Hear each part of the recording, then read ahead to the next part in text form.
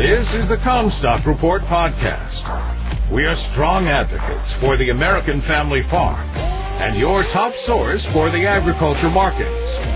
And now, here's your host, David Cruz. This is David Cruz with the Comstock Report. Joe Biden wants to pay for his $2 trillion plus infrastructure spending by raising taxes to make it as budget neutral as possible. They are throwing out many different possibilities for tax hikes to see what will stick. The crowdfunding tax hike proposed, so to speak, would include an increase in the corporate tax rate to 28%, up from the current 21%.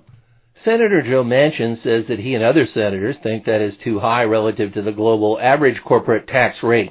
Treasury Secretary Janet Yellen wants to coordinate a global tax pact where countries align their corporate tax rate so that it is not used as a competitive advantage. Yellen says that they are gaming the system. Good luck with that. She wants a minimum global corporate tax rate.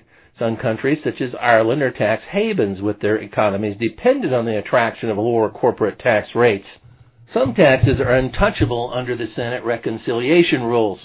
The $15 an hour minimum wage hike got pulled from the Biden COVID aid bill. Biden included a hike in Social Security taxes for high wage earners in his infrastructure proposal. Changes to Social Security are prohibited under the rules. This limits where they can go to get more tax revenue. He wants to limit his individual tax hike to those making over $400,000. But there are only so many rich people from which to raise tax revenue. I do not believe that they are currently being soaked. They are proposing a moderate tax hike, but that is where the money is when they come up short and need more. Another pot of potential cash is changing the estate tax law. Current estate tax provisions now governing estates are being executed under a temporary statute that unfortunately expires or sunsets at the end of 2025. Frankly, I think the current statute should be made permanent, but there are not the votes to make that happen. Current law provides for 11.58 million individual estate tax exemption indexed to inflation and a stepped-up capital gains basis exemption at the time of death. Biden wants new permanent law reducing the estate tax exemption to just 3.5 million and a mark-to-market estate tax capital gains liability. The huge reduction in the size of the exemption is bad enough, but the law stepped-up basis is the real liability going forward for estates. Ag law professor Roger McEwen says that a relatively small $500,000 estate could end up being taxed 20 to 30% between state and federal capital gains taxation. Biden Democrats want the plus $40 billion annually that the elimination of the stepped-up basis would bring into federal coffers. Someone made this statement that the capital gains tax only applies if the asset is sold. Not as Biden proposes. Property, including stock, is marked to the market upon time of death for capital gains taxation under his plan. Senate Democrats have proposed a $1 billion capital gains tax exemption, but with a 39.6% tax on capital gains above that. Death triggers the liability. They could call it the Death of the Family Farm Tax Act. Losing the stepped-up basis would put a lot of farms in the market from estates without cash to pay the capital gains taxes. A commodity group ag lobbyist assured me that they will make it very difficult for the Dems to successfully legislate these changes. I think their political ability to make many of these changes to the estate tax is unlikely.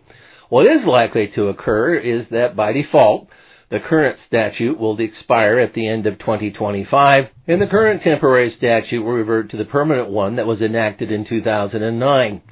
That one is for a $5 million estate tax exemption, but keeps the stepped-up basis.